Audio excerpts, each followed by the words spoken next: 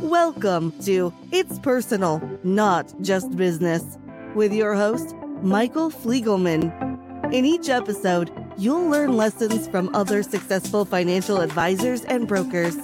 You can find this show on YouTube, LinkedIn, Apple Podcasts, Spotify, and on swanwealth.com. Now here's the host of It's Personal, Not Just Business, Michael Fliegelman.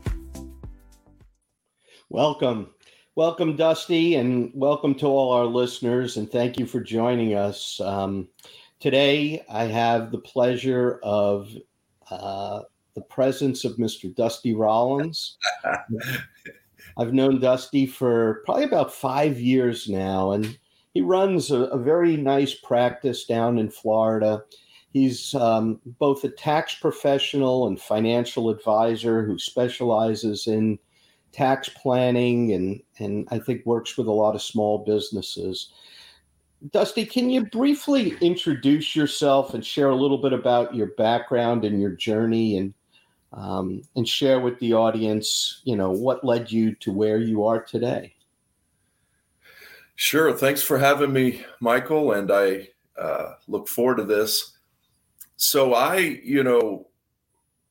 was running a business. I had a construction business in Atlanta, Georgia, and I had no real interest in financial advising, planning, that whole business. But what started is the first year I had my business, I didn't make much money, so I didn't have a tax problem. And then about the third year, I started making some money, and so my accountant at the time, when I showed up at the end of the year, he said, "Well, here's how much you owe." And I'm like, no. Like, you mixed up our files or something here. I can't have made that and owe that. And so that began kind of this pursuit of, learning tax things, and which a lot of people don't think it's fun, and it's not. But I started this self-taught on taxes because I knew there was, ways to legally avoid paying as much as I was. And so that led through a lot of little series of events. And I got in with some guys doing infinite banking. And what's interesting about that, because just, that's kind of a lightning rod. So you're going to have, a whole bunch of listeners, don't like that, a whole bunch like it, a whole bunch, probably not many in between, but yeah, absolutely. The fact remains, this was my foray into, so I actually started an infinite banking policy on myself while I still had a construction company. So I had no interest or desire to be in the industry. And I still have that policy. I think it's 18 years ago now. It's a little Lafayette policy that I started and still have that one. And so as I was doing that, there was a shift in the economy, and I didn't, I was like, I'm going to go into financial planning. It looks a lot easier than construction. Little did you know. I never claimed to be bright, Michael. I think you're bright, but like everybody else, you're going into the land of unknown. It sounds good. and then you're here and you go, oh my God, this is all right. There's, my father was in the jewelry business, and I watched how hard he worked. He came out of World War II, and every morning he would wake up at like 5 o'clock and go to, the Diamond District in Manhattan and worked his ass off. And, when the economy was bad, and gold prices were bad, everything was a problem. And I realized that there's no easy businesses. But hindsight is always 20/20. So you were at that point where you took on this new role, this new business, because of the infinite banking concept? Is that what got you motivated to become a financial advisor and a tax advisor? I think so, Michael, because one thing I just turned, I'm 50 years old. And so you start, doing reflecting, because hopefully I've got a long time left, but I know it's not infinite, right? Absolutely. There's only so many Thanksgivings left. And so I've always been kind of a counterculture guy, if that's the word. Infinite banking was a very unique concept, because even again, years ago, it was really quite new. It wasn't as marketed as it is now, and knocked off in certain respects. So I was intrigued that I could get in and be different than the mutual fund guy who's, where you invested. Oh, I can do better. So I was intrigued that I thought that there was a unique angle there. And then, like I said, I'd been doing it several years. And one thing that I was very fortunate. So at that point I had a specialty painting business. So I would send these crews, all over the country, and we'd paint hotels and different things like that. And so I was able, I took about a year and a half. This is bad. You probably don't want to hear this, but I took about a year and a half getting in the industry before I really sold much of anything, because I didn't need the money. I mean, I wasn't independently wealthy, but I had an income coming in. Sure. And I wanted to really be able to look my client in the eye, or the prospect, as it were, and say, here's my recommendation. This is, and know sincerely that I'm not recommending this because I need to feed my kids. I'm recommending this because I think this is best for you. So that was a nice luxury in hindsight, particularly to really be able to look at, the insurance world, the securities world. And then even within each of those, you've got RIAs and 7 and 67s and all that stuff. And then in the insurance, you've got IUL, whole life, so it really allowed me to solidify what I believed in, and what I was wanting to sell. Yeah, it resonated with your clarity and your values that this was the right thing. And right. I could tell from the quality of the business that you have done through our organization that you have some very significant clients that, follow your recommendations, and the products that you sell, you stand by, and they work for people. They don't have that tremendous risk that many products that are marketed in the financial services business do. There's some deviation in how these products perform based upon dividends and so on. But they're not wildly volatile like many of the products that may seem sexier or better or cheaper. Somebody once said to me, Dusty, beware of bargains in parachutes and life insurance. I like that. I haven't heard that one. I'm going to use that. I like it. Anything I ever said in life was because somebody smart said it and I remembered it. But at least you remembered it, right? Absolutely. Absolutely. Dusty, share with the audience a little bit about how people could reach out to you if they were looking for a financial advisor or a tax professional, where you're located, some of your contact information, how they can find you. Sure. Well, what's interesting, Michael, so my email is dusty@dustyrollins.com.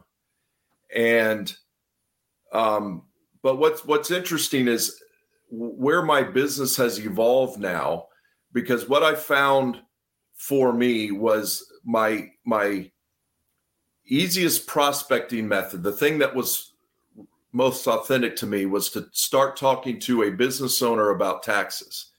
And so, because that's where your roots were. That's, right. You were the business owner who had a tax problem, right? Right. And I like it because, it's pretty quick. I at this point, and I don't want it to sound like a like a chop shop or something. But, if I'm sitting in a social place and meet somebody, it can quickly and easily, I find, go to taxes because they either, most of them don't like paying it if they're paying a lot. And I found the ones that aren't bothered by taxes aren't paying very much. Yeah, so absolutely. And so what that has done, Michael, is like, I don't even have a website now.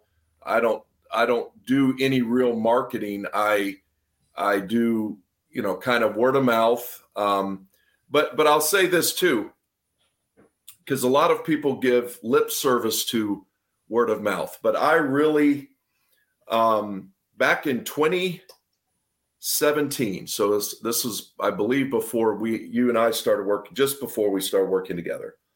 I grew up in a boarding school in Penang, Malaysia. Oh my God.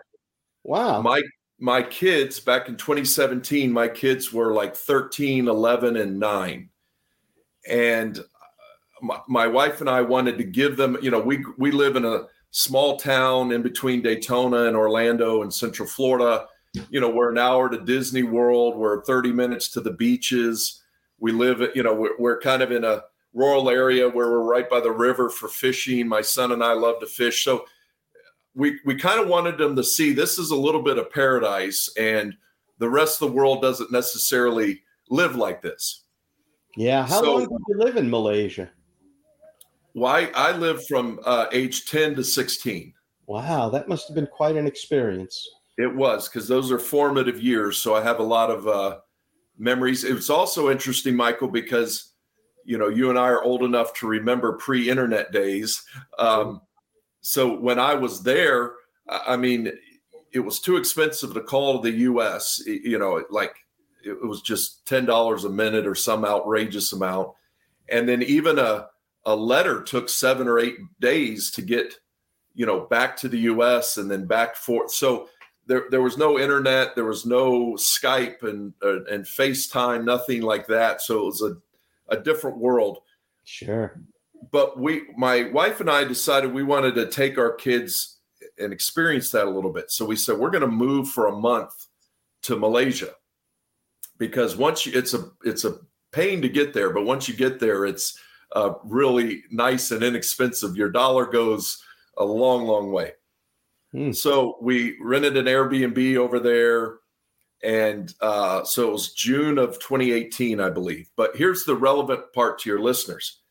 Just before then, I said, I can't take a month off my business. My clients will still need me. And so it really forced me to consolidate and to kind of move things into the cloud and to get very efficient with my business.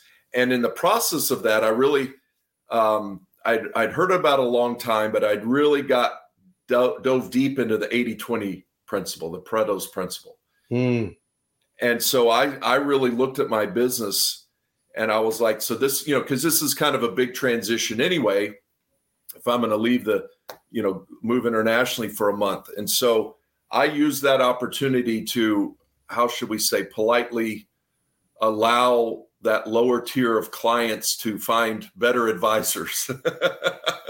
Yeah, I totally understand. And it seems, you've done a very good job in that, because, the business that you have sent us are all, people of real substance. And it's what you love. If you could market to, business owners and professionals and high net worth people, it's a better fit for you.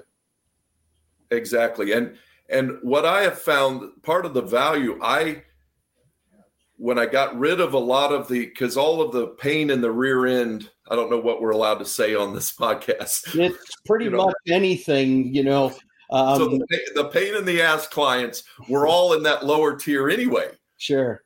And so when I got rid of that, I basically have this principle now. If I see you calling, if you're not on my caller ID on my cell phone, then the phone's not getting answered. It'll go to voicemail.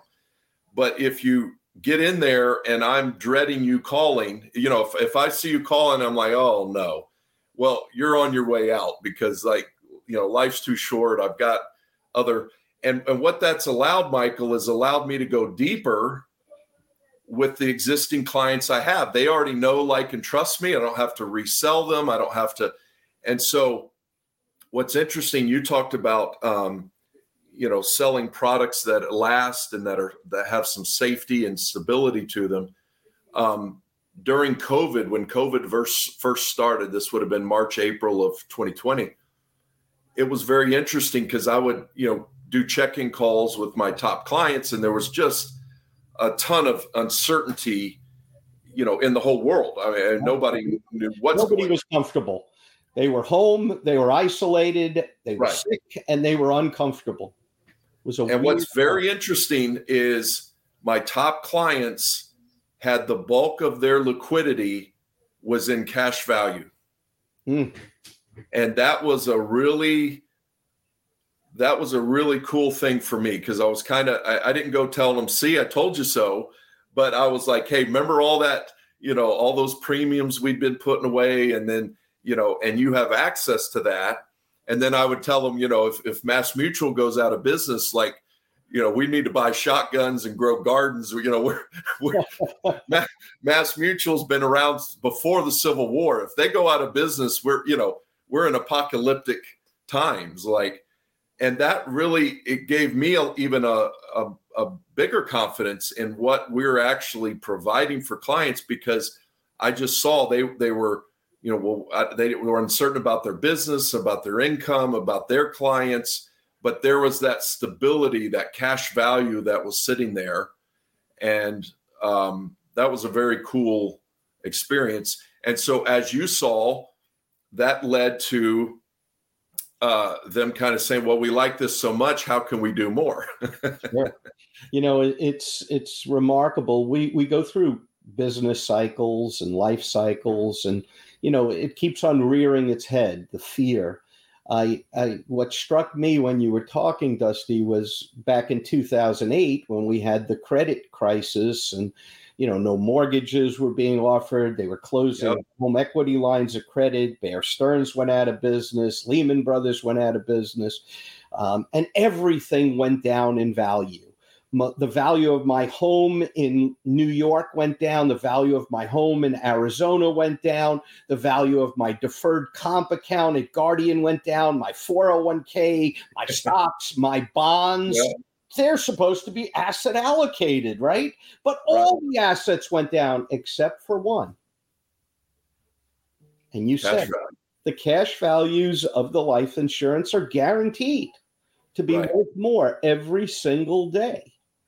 Right. And there's some real comfort in that when things get crazy. And, I wrote the article in 2008. I'll share it with you. It's a pretty well-written article, if I have to say so myself. And it then happened again, and it's going to happen again. Correct. Yes. We're going to go through these times. The 2008 one was, I think, in some ways scarier than the COVID one. Because in 2008, money stopped moving in the economy. It just froze, and nobody was doing anything. They were like, I couldn't get a mortgage, so I'm not building this house, or I'm not buying this house, and therefore no mortgage brokers are making any money, so they're going out of business. And everything happens because of a concept called the velocity of money, the movement of money. And I don't know if you recall, it was George Bush Sr. He, at one point during his administration, sent everybody out $600 check. And he did that to start to stimulate the economy, because if I got $600, then I might hire someone to do some work for me, and then that money moves, and that's how economies are built. But people don't plan financially utilizing concepts like the velocity of money. And those concepts are only available through smart financial advisors like yourself. because it is the road less traveled. You were talking about the stuff that you do for your clients and what attracted you into this business. It is the non-traditional financial advisor role. Most of the people that do or say they are financial planners or even have designations that say they're financial planners, most of them are looking to gather assets and charge a fee and don't have a built-in values and philosophy such as yours. So I'd love for you to share a little bit more about your values, your philosophy, and the type of clients that you love to work with, whether they're doctors, lawyers, business owners, construction workers, teachers. Who is it that you love to work with, and what are some of the values that you have and lessons that you've learned in your career? I gave you a lot there. So yeah, that's any great. part. So one thing I would say, piggybacking on what you just said, life insurance and taxes are sometimes maybe people are surprised by the compatibility, but and I once heard it somewhere, I've used the line for 20 years. I don't think the life insurance companies even know what they have. Because some of the sales stuff they send us is crap, and I'm like, I don't think the home offices fully realize exactly what they have when you have this system where it's so good. The IRS had to limit it back in, what was it, the late 80s? And that created the MEC rules, right? Correct. So that's a clear tale sign. When the IRS limits something you can do, you might want to look into that, because they're not limiting it because it's too good for you. Absolutely. And so what I began, it's anecdotal. I don't have thousands of clients, as we talked about. I've actually pared way back. But I really look for, it starts with is there some pain around taxes, and that's just a natural pain point for people that I find compelling. And so we kind of start there, but then also they I want a serious client. I want a client that can look to the future a little bit and generally has a family that they like. And these are all assumptions you can't make, right? Like you can't just do you have a family? You can't just check that box. Because I have had a couple cases where I was like, well, what about your kids? And he's like, I don't give a, flying rats, what about them? So what I have found is when you get a client that's in that right category for you, if we can use that term, then you can really create a partnership. And I mean, people talk about that, but my two top clients, my very best ones, of which both of them through business, I've vacationed with them. I've we go to parties all the time. Like it's a deeper. It's more of a partnership than even an advisor role. And so that's how I've found that if I just keep going deeper and deeper and looking for value. And I think in terms of advice, one of the things that has helped me, and even in the last few years, particularly more, is I've really gotten better at listening. And what I found a lot of times, and you'll know this, Michael, as a good salesman yourself, I know your role has changed over the years, but obviously you don't get to where you are without knowing how to influence people for their own well-being. We can sense, like when you're getting sold by a bad salesperson, it's very irritating. And even if I'm like, I have no clue, I have no interest in your thing, I'm not going to buy it in a million years. I wouldn't take it if it was free. but at least respect me enough to sell me properly. You know, and yeah. To me, the biggest thing is when they don't listen. Like you drop a clue, and you can tell they're so caught up in their own head about what they're wanting to sell that they can't really step back and listen. And I just think I had a mentor of mine, a sales mentor, so he wasn't in financial services. He's like, if you go on a sales call for lunch and you're sitting there, and about halfway through lunch, if your plate is clean and their plate, if they've only taken a few bites, you've won. Right? Absolutely. Because that means they've been talking, because they're not shoving food in their mouth when they're talking. Now, and I think the majority of salespeople, because the personality that's kind of drawn into sales, they want to talk and talk and talk and talk. And I'll tell you, I want to be very careful in case compliance is listening, but,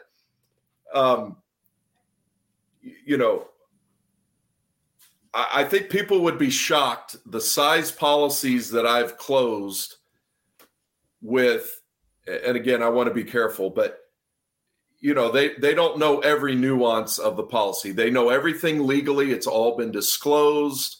It's all been there. But, I don't necessarily at that time get into every single nuance. We're not spending a college semester, going over this policy. Again, everything that's legal and improper, that. Yeah. But it's because we've listened. I've listened deeply. And sometimes, Michael, I feel like I listen to these two people that in some ways they've never been listened to like this before. And coming from just an insurance guy who kind of does taxes, but I think in my mind, and my son just turned 18. He's looking at what to do. So I'm trying to teach him some sales things. And that's the biggest lesson we're working on right now. It's a great lesson. I want to share something because it's so relevant. Please. Too. You talk about this, and there's no greater honor that you could give a human being is looking them in their eyes and not saying anything, just listening to them. I've learned it the hard way. Sometimes I'm better with my clients and business colleagues than I am with my family.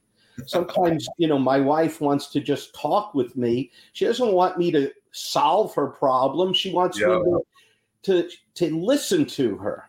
And there's an old saying that is right up your alley. People don't care how much you know until they know how much you care.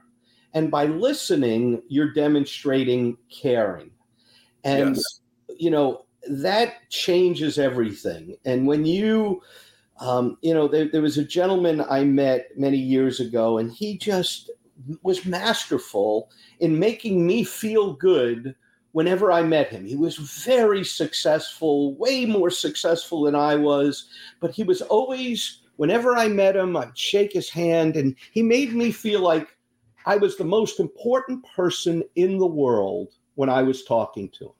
Right. And that is such a wonderful gift. So what you're teaching your son will go very far, not only in business, but in his interpersonal skills as he develops relationships as an adult man in this world. Right.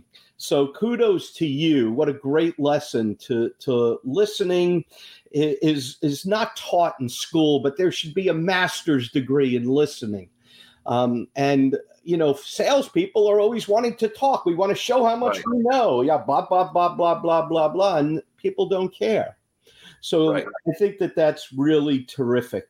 I really, really love that concept. And it's indicative of why you have such strong relationships with these types of people.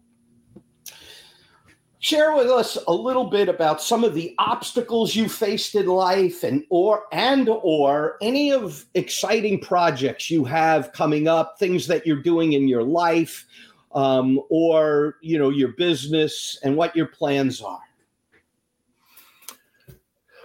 That's all. I mean, or anything else you want to share before we wind down our meeting today. Sure. So I think one thing that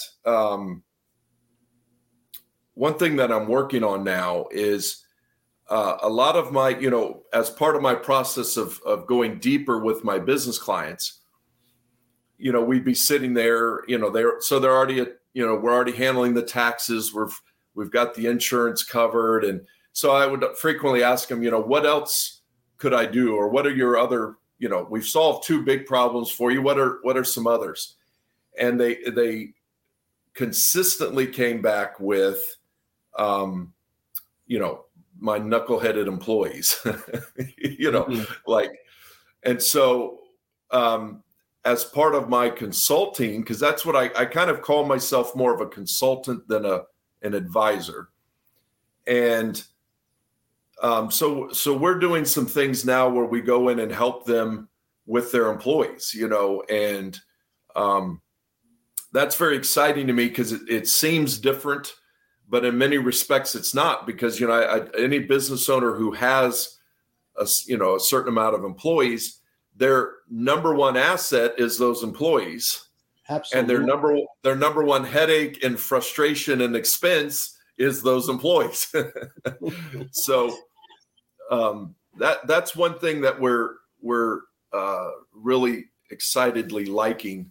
And, in terms of advice, I would say too, for the people and everyone's always in a different space, but what I found, 2 things that really helped me, because I don't consider myself a natural born salesperson. Sure. Even now it feels at times, I don't know how I even got here. What? Wait, it's like that David Byrne Talking Head songs. How did I get here? Yes. It's like I'm doing my rant, and then they'll say, "Okay, yeah, I'll do that," and I'm like, "What? Why? Why are you doing that? Why'd you say yes?" You believe. You have a belief system, and you have trust, and that's why that you're a salesman. It's because you found something that you feel strongly about, that you believe. But I wanted to point out one thing that you said, and it goes back to your listening skills. Years ago, as people that are trying to get our clients to talk to us, the one question you asked a moment ago was, what else? And a lot of times if I say to you, Dusty, what else can I do to be of help to you? You might say, oh, nothing. You do a good job. Your team takes care of us pretty well. They're very, and I could either accept that or go back to you and say, again, but what else could we do? And then if I keep on pushing the what else and then shut up and listen, because I got 2 of these ears and only 1 of these, so I should be listening twice as much as talking, I'll find that after 2 or 3 times I say what else, I get the gems. I get those comments about, I really need to do something for this employee, Joe, who, if he left, I would be miserable because I don't want to do his work. And that's such a great lesson. And I'm so glad you used those 2 words, because it's a very easy job. And it's a lot easier for me to listen than it is to talk, though my instinct may be to jump in and give all these solutions. Just say what else and listen. So tremendous advice for people to become. May I say one other thing? Sure. Michael, because this is so good. This is a lot of fun for me. Marketing. So I have tried everything. I did, seminar mailers where I'm buying free steak dinners. I tried college classes where you're teaching in a college setting and at night. And I did radio. I did direct mail, newspaper, not television. But I did a LinkedIn campaign, that I hired the people for. And I just now I do nothing but here's what I want to tell people. So what I do now, and again, it's all fact dependent on where you are, right? As an advisor, as an agent, and your belief. But I'll tell you, next week, this is my marketing, right? Next week, I'm taking 5 guys and we're flying from Orlando to Nassau, Bahamas. And we're going to stay in the Grey Cliff Hotel, which is this boutique hotel that a pirate built back in the day. Wow. And it's got the top restaurant in the Caribbean right in the hotel. And so it's just one day. We're going to fly. We leave Orlando at 12 p.m. Tuesday, and then we'll be back in Orlando Wednesday at 4. And I'm covering every dime of it, like every single dime of it. And here's what's interesting, Michael, is and so it's part of my marketing budget. But I have to be clean about it. And here's what I mean by that. It's a psychological word. What am I trying to say? I can't go with the expectation that, this guy's going to do a big policy. This guy's going to hire me for tax planning. This guy's going to be, I just have to go down because I know every time I bring high value people together, good things happen.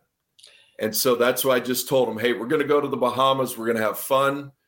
And there's no agenda. And I really mean it. Like, there's no hidden agenda. There's no pitch, nothing. And so when I go down there and back to our listening, so my whole agenda is to listen to them and not listen to them to hear things, to hear pain points that I could exploit later. I'm just going to be there to have fun and to listen. And you and I both know I'll get business out of that. I don't know when, I don't know how much, I don't know where, I don't know any of that, and I'm not concerned about any of that. But when you bring high value people, and I'm adding the value first, I'm footing the bill, I'm covering it all. So I have found those type of things to be better than all the other types of marketing. Money spent where I'm directly talking to somebody or adding value to them. And again, it can't be a quid pro quo. That came famous in politics, right? It has to be clean. That's what I mean by clean. Like, absolutely. You have to say, I'm just adding value. Well, why are you doing this? I just want to add value. I want to get to know you. I want to expand my network. That's what I tell them. I want to get to know you better and expand my network. And they get that. Sure. And then, but I'm sure there's like these guys, 2 of them I already know well, 3 I don't. So they're a little skeptical. The 3 that don't know me, they're waiting for a pitch. They're waiting for something, there's not. And when we go down on this trip together, this little pirate trip of international trip, but it's just basically a little over 24 hours. That the bonding in that and the trust that I build, if any of them are qualified to be a client and it makes sense, they will be. And there will be no sales. Like it will just be a matter of, can I help them? And do they want the help? That's it. It's a great story because you clearly are a value provider. You provide value for people. You provide consulting when it comes to taxes and planning for small businesses. And a mentor of mine, a business colleague and coach, Steve D'Annunzio, he told me something that always resonates with me. It's money always follows value. You deliver high quality value to people, and the money's going to come. The sales will come. The opportunities will come. The referrals will come. And that's why you don't need to have a pitch. All you have to do is be the custodian of the relationship, drive that relationship, create win-wins by adding value, and business will come. And it's not necessarily, sometimes, out of the people that you don't know that aren't clients, maybe one of them will never be a client, but he might refer you his best friend who will become your best client. You just never know. So I wanted to first say thank you for your business. Thank you for your friendship. Thank you for your words of wisdom that you shared. And before we sign off, just once again, share how people could reach out to you if they had a question, they wanted to speak with you or email you, what your number is or whatever you want to share so that people have a way to contact you. Excellent. So, my name is Dusty Rollins and my email is dusty@DustyRollins, ROLLINS.com. My number is 407-437-8871. And I'm happy, I have a pretty good lifestyle schedule. So I'm happy to talk to anyone I could help because I'm passionate. I tell people, Michael, that the financial services business, and that's a huge umbrella. I tell them, look, if you get into it and you can make it about 3 years is my best estimation. You're going to have something because 98% or whatever of everyone who does won't make it 3. And then if you make it to 5, you're going to have a business that you can't believe. Like this is the phenomenal business. And I do have to say, and I'm not just saying this, I am just saying it, but I'm not just saying it because I'm on your podcast. But another key thing for me is I don't enjoy the application process, dealing with the home office. It's a obvious necessary part. And so what I have, another key to success for me and to peace of mind is finding good brokers or those people that can help do the pieces of the business that I don't do every day. And they get a piece of that business, but that's a very fair value. And so I have been very appreciative of you, Deborah, your whole team have been. Just yesterday, we had an issue with the client's online account. You guys stepped in, handled it really quickly. And so then I could write my client back and say, it's handled. We got to go fix it, but it's handled for now. The emergency's over. So thank you for that too. And you guys run a very good organization. I'm happy we connected those years ago. Dusty. It's a pleasure to be of service to you. And as I said, money always follows value. I just keep on trying my best to deliver value, and good things come to those that deliver. So thank you. Peace, health, happiness to your family, to your son who just turned 18 and his lessons on listening. And I wish I could rewind the tape and become a better listener when I was 18, because let's see, I got 44 years since I was 18. It would have been a little bit easier. So for everybody listening, listen good, because it is a privilege for those that you're listening to. And thank you for allowing us to listen to you, Dusty. Have a great day. Thank you. You too, Michael. Thank you.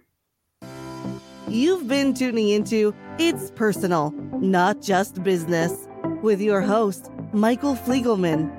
Each episode features role models and lessons from other successful financial advisors and brokers. Thank you for your positive feedback, comments, questions, and for sharing this show with others.